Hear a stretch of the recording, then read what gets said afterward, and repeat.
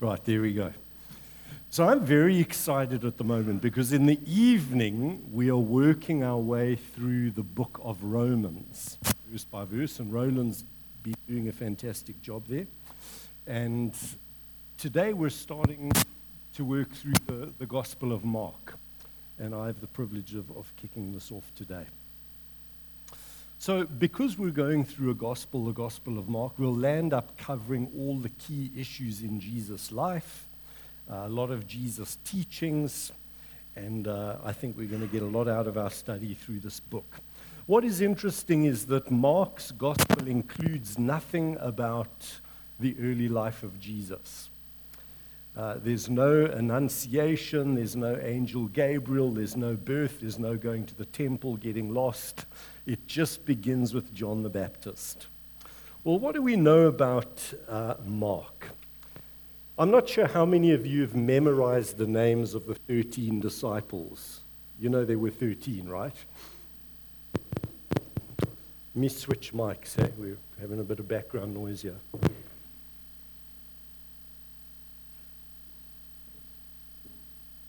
How are we doing?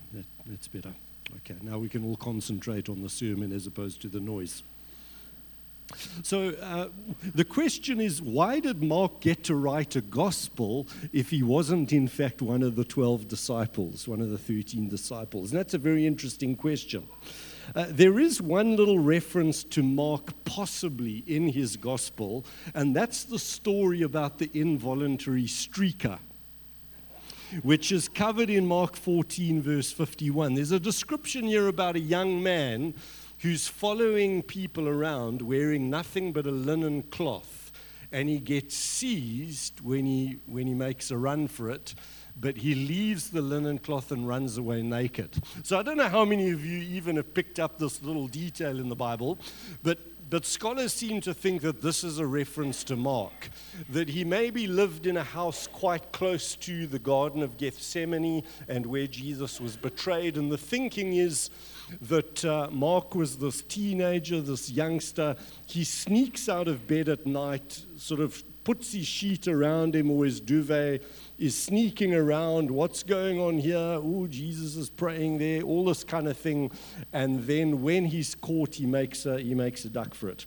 And so we have the naked fugitive. And the idea is that this is a cameo appearance of Mark in his gospel.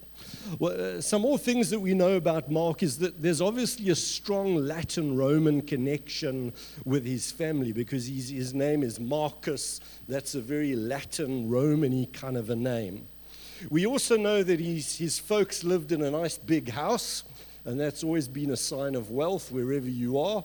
And the house where his folks lived was often used for prayer meetings and was quite possibly the site of the Last Supper with Jesus. We know from places like Acts chapter 12 that after Acts chapter 12 verse 11 happened, they went to the house of Mary, the mother of John, also called Mark, where many people had gathered and were praying. We also know that this family had a servant. So this is this young guy that's always slinking around. He's not one. It's like when you've got you're a girl and you've got a boyfriend. Your brother's always like sneaking around. What's going on? It's that kind of situation. That's who Mark is. The young guy, always watching from a distance. Stuff's going on in his family. People are coming and going from the house. So he got to meet everybody. We also know that he had stubby fingers. And we know that because he had a particular nickname in Greek, and that's what the nickname was. That's old stubby fingers over there. And his name was John Mark. Sometimes people that lived in multiple cultures, you'd have a Roman name and a Hebrew name, and so he was kind of John Mark, or John or Mark, depending on who he was with. This is also the first gospel ever to be written. It was written at about 50 AD. So where did Mark get the credentials to be able to write the gospels, the gospel that he did? Well, church tradition tells us that he was Peter's interpreter. And so Mark went on many, many missionary journeys. Here's just a couple of them. Acts 12, we see John, also called Mark, is hanging around with Paul and Silas when he's going on missionary journeys. There's also that account in Acts chapter 13 where the Lord says, set aside for me Paul and Barnabas. They go on a mission trip, and we read at the bottom there, John was with them as their helper. So John's kind of the guy there to carry the bags. Yeah, that was John's role. He was also Barnabas's his cousin, so maybe that's what helped him to get the job. Family connections and all that. But later on in life, Barnabas and Saul have a bit of a fallout, and it's actually over John Mark, because Barnabas in Acts 15 wanted to take John, also called Mark, with them, but Paul didn't think it was a particularly good idea because John Mark had bailed on them previously. So Paul was done with John Mark. So then Barnabas said, okay, well, I'm sticking with my family. Barnabas took Mark and sailed for Cyprus. Actually, a great example of godly Christian leaders disagreeing with each other over significant things, like who should come on our missionary journey with us, but each doing what the Lord is leading them to do. But there was a bit of a reconciliation in the end for John Mark, because in Timothy 4, Paul can finally write, hey, send that John Mark over to my place because he is helpful to me in my ministry.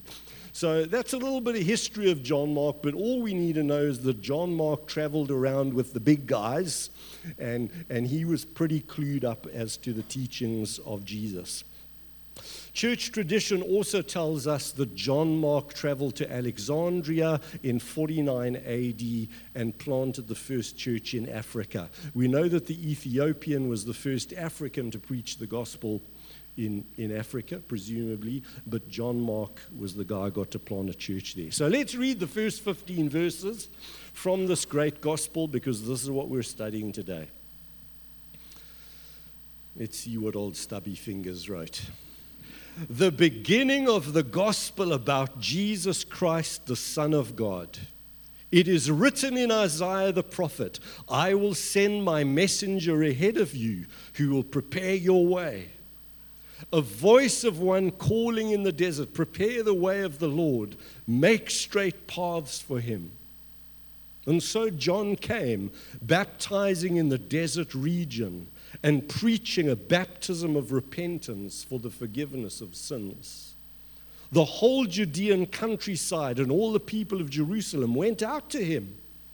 Confessing their sins, they were baptized by him in the Jordan River. John wore clothing made of camel's hair, with a leather belt around his waist, and he ate locusts and wild honey. And this was his message: after me will come one more powerful than I, the thongs of whose sandals I am not worthy to stoop down and untie. I baptize you with water, but he will baptize you with the Holy Spirit. At that time, Jesus came from Nazareth in Galilee and was baptized by John in the Jordan. As Jesus was coming up out of the water, he saw heaven being torn open and the Spirit descending on him like a dove. And a voice came down from heaven, you are my Son, whom I love. With you I am well pleased. At once the Spirit sent him into the desert. And he was in the desert 40 days being tempted by Satan. He was with the wild animals. This is not a safari. And angels attended to him. It was a threat to his very life. After John was put in prison, Jesus went into Galilee proclaiming the good news of God. The time has come, he said. The kingdom of God is near. Repent and believe the good news. I think we need to pray before we go any further. Lord, as we study these 15 verses now, we pray that you would make them come alive, that you would grant us understanding, and that you would speak to each one of us. We submit ourselves to you, Lord, in Jesus' name. Amen. We often refer to this book as the Gospel of Mark. But he calls it the beginning of the gospel about Jesus Christ, the Son of God. It's the gospel about Jesus Christ. I want you to just get your head around the meaning of the word gospel, or euangelion in the Greek language. The word gospel, euangelion, means happy announcement. In other words, when people came back from a war and they declared, "We've won," that was a gospel. That was a happy announcement. If somebody told you the rugby score yesterday and you're a Shark supporter, that's the gospel. That was a good news, a happy announcement. Liverpool fans finally got somewhere. And that would have been a happy announcement for them. The same announcement for Province was not gospel yesterday. It's all perspective. So a gospel is by definition a happy announcement. And so Mark writes, I want to tell you about the happy announcement, or my happy announcement is Jesus Christ, the Son of God. Elsewhere, it's referred to the good news of repentance. Because repenting is good news, because it prepares you for God. And it's also called the gospel of the kingdom. Have I got those there? Yeah. So we find these phrases, the happy announcement about repentance, or the happy announcement about the kingdom. That's the meaning of the term gospel. Let's move on. Verse 2. It is written in Isaiah the prophet. I want us to just pause here and see that Mark is tying in what he's about to say, the happy announcement. He's tying it into the Old Testament. He's got one sentence into, well, he's just said it's the introduction. I'm about to do a happy announcement. And the announcement begins by referencing the Old Testament.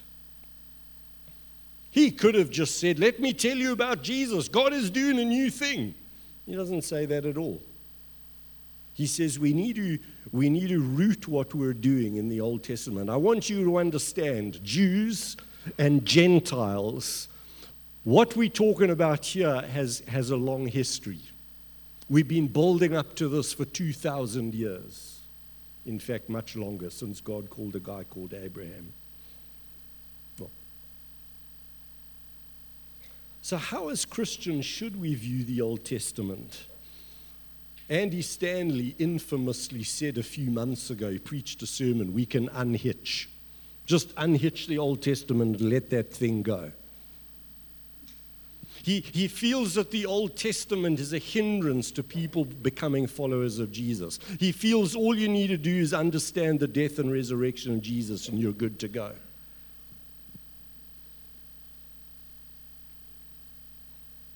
Some Christians are embarrassed about the Old Testament. And so they think in order to reach the modern world, we need to unhitch and move on.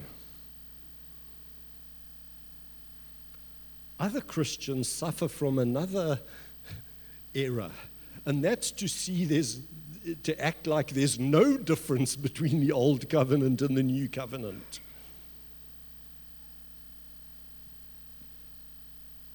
Some people want us to carry on obeying Jewish laws. What's with that? Why would we want to do that? Why would we want to celebrate Jewish feasts when we could celebrate the thing that the feasts are actually pointing to? And I'm all for celebrating Jewish feasts. Nothing wrong with doing that. There's great depth and understanding that comes there. But we must understanding those feasts are all pointing to stuff in the New Testament. The Seventh-day Adventists don't see the difference, the discontinuity between the Old Testament and the New Testament.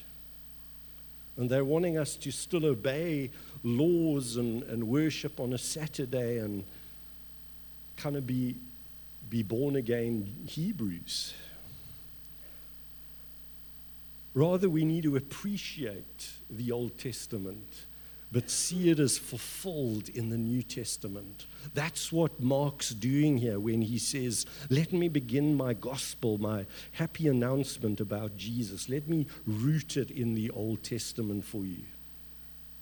There are 250 quotes in the New Testament from the Old Testament. There are 1,000 allusions to the Old Testament.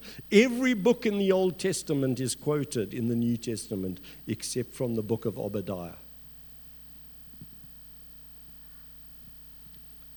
Jesus constantly used the Old Testament in his teaching. He said to some people, he said, you're in error because you don't know the scriptures. The only Bible the early church had was the Old Testament. How can we possibly unhitch and move on? It is the Old Testament that provides the conceptual framework for so much of what's in the New. In fact, I would go so far as to say if you don't have the Old Testament and understand the Old Testament, you cannot understand the New Testament and what it's all about. So Mark begins with a quote from Isaiah. The only problem is the first part of the quote isn't from Isaiah. Ooh, what are we going to do about that? Okay, we get around it because most of the quote is from Isaiah, and he's just throwing in the, I will send my messenger ahead of you, which comes from Malachi. There it is, Malachi 3:1. See, I will send my messenger ahead of you to prepare the way before me. This is talking about John the Baptist. Then suddenly the Lord you are seeking will come to his temple, the messenger of the covenant, whom you desire. That's talking about Jesus. But John, the messenger, is going to come. So Mark alludes to this, but he could not necessarily be quoting this, simply using it as a phrase that is identical to introduce Isaiah's quote. And here's the quote from Isaiah. It's a messianic prophecy, and it's talking about John the Baptist. A voice of one calling, in the desert, prepare the way for the Lord. Make straight in the wilderness a highway for our God. Every valley should be raised up, every mountain and hill made low. The rough ground shall become level, the rugged places a plain. This reminds me of the Cape Town cycle tour. Every year I see the street sweepers coming along the route, and they actually vacuum clean the route. It is the cleanest Cape Town is ever in the year. You can eat off those streets. Every little pothole is filled, every stone moved out of the way. Metaphorically, this is what John the Baptist was to do for Jesus, to prepare the road. You know, if the American president goes anywhere, they weld shut all the manhole covers so people can't pop out and kill Trump. That's also preparing the way for an important person. That's what John's role was here, to make it smooth, make it clean, get it ready, prepare the hearts of the people for Jesus to come. What else do we know about John the Baptist? He was Jesus' cousin. He was slightly older than Jesus by a few months, and he met Jesus when he was still in his mother's womb. Isn't that exciting? When Mary came into the room, we read that John the Baptist in his mother's womb stirred and could sense that he was in the presence of Jesus. This is just one of the reasons why we know that abortion is a sin. That is a person in the womb. John the Baptist, when he was in his mother's womb, was filled with the Spirit, could sense that Jesus, who was in his mother's womb, was in the room. John the Baptist is described as being God's messenger. He's God's messenger. That's how Mark says. The voice of one crying in the wilderness, bringing a message, preparing the way. And Jesus tells us in Luke 7 that among those born of woman, there's no one greater than John. No one greater than John. It's quite a recommendation, I must say. John's second role was to prepare the way for Jesus, to prepare the way. He's the messenger going ahead. And as I've been reflecting on the life and ministry of John the Baptist, 4 things come to mind. Number 1, his ministry was to be an example for people of a person sold out to God. The whole Judean countryside went out to have a look. Where's this crazy guy who's living for God? He lived a simple life. He separated himself from all that was sinful. My understanding is that he was also unmarried. He was focused on living the life of a prophet. When people had to guard in the desert, that in itself was quite a thing for them to do. It was like a pilgrimage. Go and see this John character. Let's hear what he's got to say. Don't feel too sorry for him, though, when it says he ate locusts and wild honey. Another translation of the word locust here is that carob stuff, that tastes like chocolate. So maybe he ate chocolate and honey and lived in the desert. But he did dress in camel fur, so maybe that's not so nice. But John's life was a witness, and he lived out what it is to live for God. He was also a preacher and a teacher. Verse 4 of the gospel, John came baptizing in the desert region and preaching. Another thing that John did is call out sin in people's lives. Pretty much the only thing he did. That was his job. Point out everybody's sins so that they could get ready to meet Jesus. He wasn't a prosperity preacher. But, you already know that because he lived in the desert. But John called out sin in people. And one of the people's sins that God prompted him to call out was the governor Herod's sin, because he'd taken a fancy to his brother's wife. So he divorced his own wife and married his brother's wife. You can read it here in Mark 6. Herod had given orders to have John arrested and put in prison. He did this because of Herodias, his brother Philip's wife, whom he'd married. For John had been saying he wouldn't let up on this thing.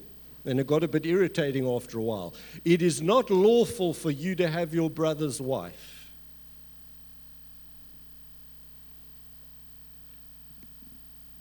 Today, it's not cool to call out sin in people, is it? And there's also this unwritten thing that we don't kind of, criticize political leaders. Well, they're not Christians. We can't hold them to Christian standards, Well, John went off to prison for that, just saying. Eventually, he had his head chopped off. You know the story about that.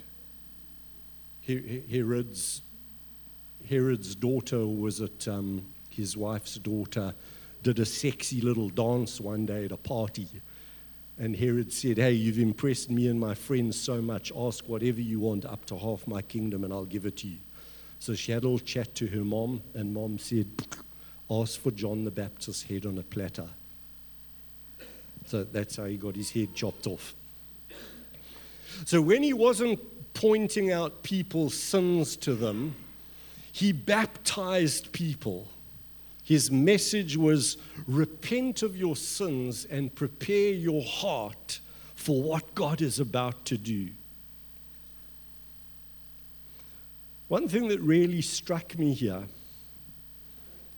is the second last line where it says, confessing their sins, they were baptized in the river Jordan. How many of you have seen baptisms in this baptismal font? How many of you have ever seen anybody actually confess a sin? You see what we've done to baptism? And I know that what John the Baptist was doing wasn't Christian baptism. We'll talk about that in a moment. But when John the Baptist baptized people, it wasn't a nice religious ceremony or something that you get your parents to do for you when you were a baby. It wasn't a nice religious ceremony where you sort of acknowledged you were a sinner. No, you had to name your sins. And people confessing their sins. It was like, oh, I stole like this money from work. I've actually committed adultery. I am a porn addict. I mean, this is the stuff that would get thrown out while people were baptizing. No wonder people went out in the desert to watch.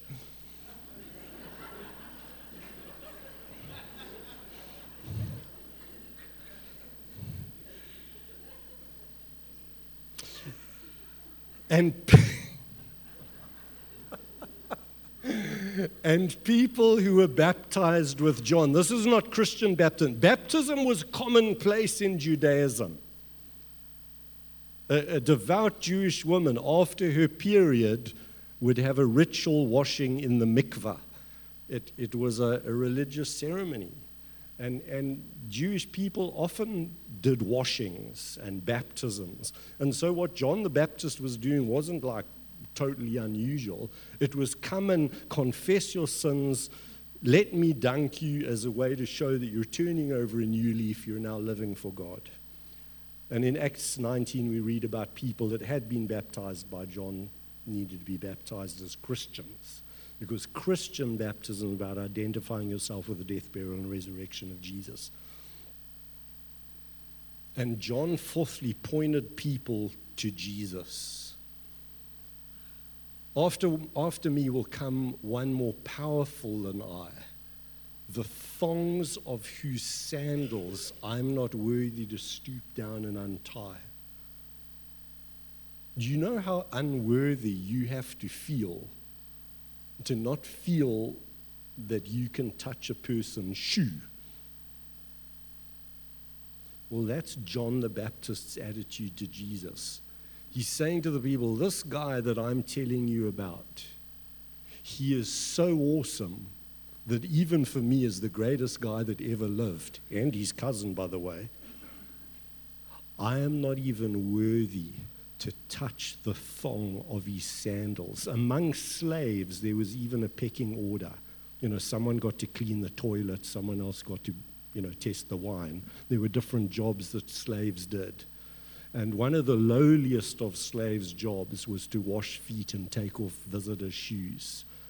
And John's saying, when it comes to Jesus, I'm not even worthy of doing that menial task. Quite a way to describe yourself in relationship to Jesus. Very different to how many Christians today talk to Jesus, think about Jesus. Oh, if I was Jesus, I wouldn't do that.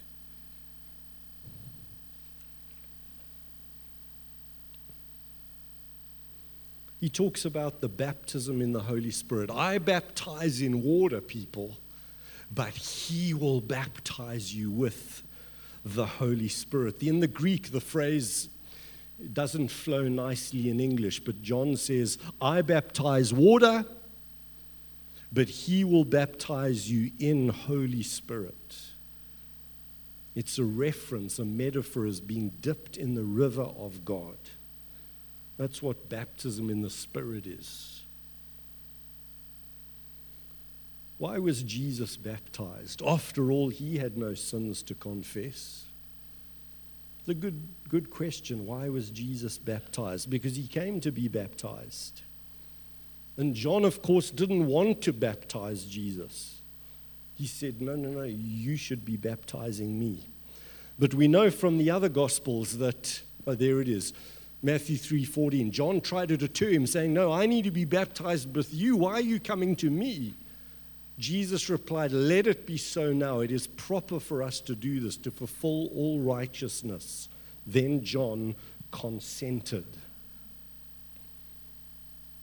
I think Jesus was baptized in part, it was part of his solidarity with humanity as our perfect representative, going along with what all God was doing and showing his humility. That's why Jesus was baptized by John. Two other things happened at Jesus' baptism. Number one, he received the Holy Spirit, and number two, he got affirmation from the Father.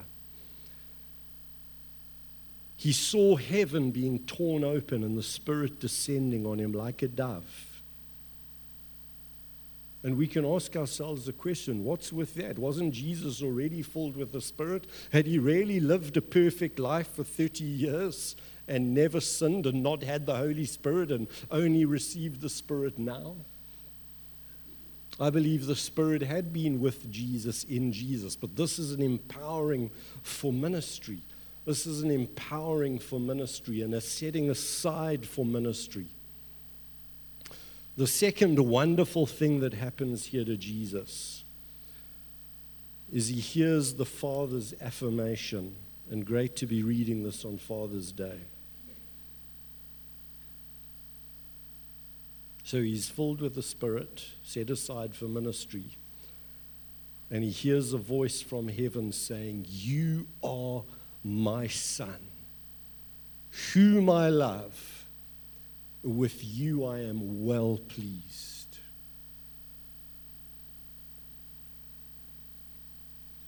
He hadn't begun his earthly ministry yet or died on the cross, but he had lived and loved God for 30 years. And God's saying, I love you. You are my Son, and I am pleased with you. And our little Father's Day message today is how important these words are to our children, our daughters, and our sons, from them to hear from both parents, but particularly from dads, because sometimes dads don't say this enough. To confirm our children's identity, to say the words, you are loved, to say, I am pleased with you. Even if there are a few things you wish could be changed. To affirm children, and why are so many children wild today, suffering from depression, joining gangs, whatever it is? They don't have that sense of identity. They don't have an affirming parent or adults in their life saying, you're worth something, I love you, you are special, you are great, you are wonderful. And Jesus gets that here at his baptism. Like, thanks, Dad.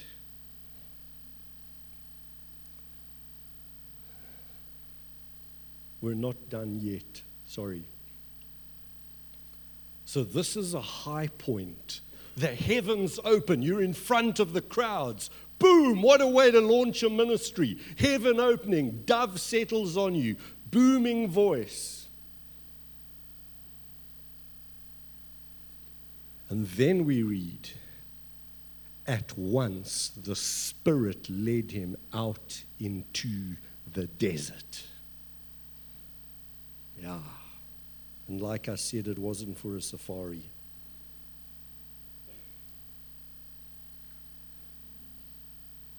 The highest point in Jesus' life, followed by what is about to be the lowest point. And if Jesus was not spared suffering and testing, why would we ever expect to be? The health and wealth prosperity preachers have hoodwinked us into thinking our lives should be peachy. Well, it wasn't for Jesus, and it wasn't for John the Baptist, and it ain't going to be for us. You're my son, I love you, you're filled with the Spirit. Right, let's go into the desert for 40 days, for some of us it's years, for snakes and scorpions and leopards and caracals and whatever other terrifying things there are in the middle of the night when I'm fasting. That's what Jesus went through. And we're very quick to say, oh, Satan's giving me such a hard time. And who are you that you think Satan's got time for you? Like, okay, sure, demons are out to get us, but Jesus got the personal attention of the Satan. You know, sometimes I like to just take people on in a sermon. Today I'm going to take on the Pope. Last week he changed the Lord's Prayer. How's that? You just get out there and change it. You can do that when you're the Pope. The Pope decided that what the Lord's Prayer says, lead us not into temptation, doesn't fit with the Pope's theology, so he's just changed it.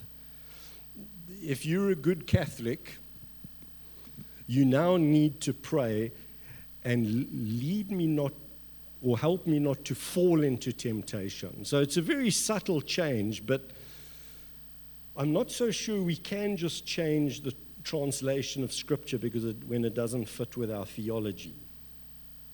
So you can read all about it. It's been in the papers. But in the Lord's Prayer, we are meant to pray and lead us not into temptation, because the Greek word temptation is peirasmos, and it means temptation, yes, but also trials and testing. You know, you get words that can't have a direct translation. You need a couple of words to capture the meaning. So in the Lord's Prayer, we're saying, and Lord, lead me not into trial and testing and temptation. It's an appeal to God to spare us from suffering and trials in this life. We mustn't say, Lord, please don't let me fall into temptation. That kind of misses the point. And here's Jesus being led by the Spirit into a period of trials and testing and hardship. And you know what happened there. But he's not the only one having a hard time. John was put into prison, had his head chopped off. If you ever think your life's falling apart, which all of our lives do fall apart from time to time, sometimes that can be God leading us into trial and temptation.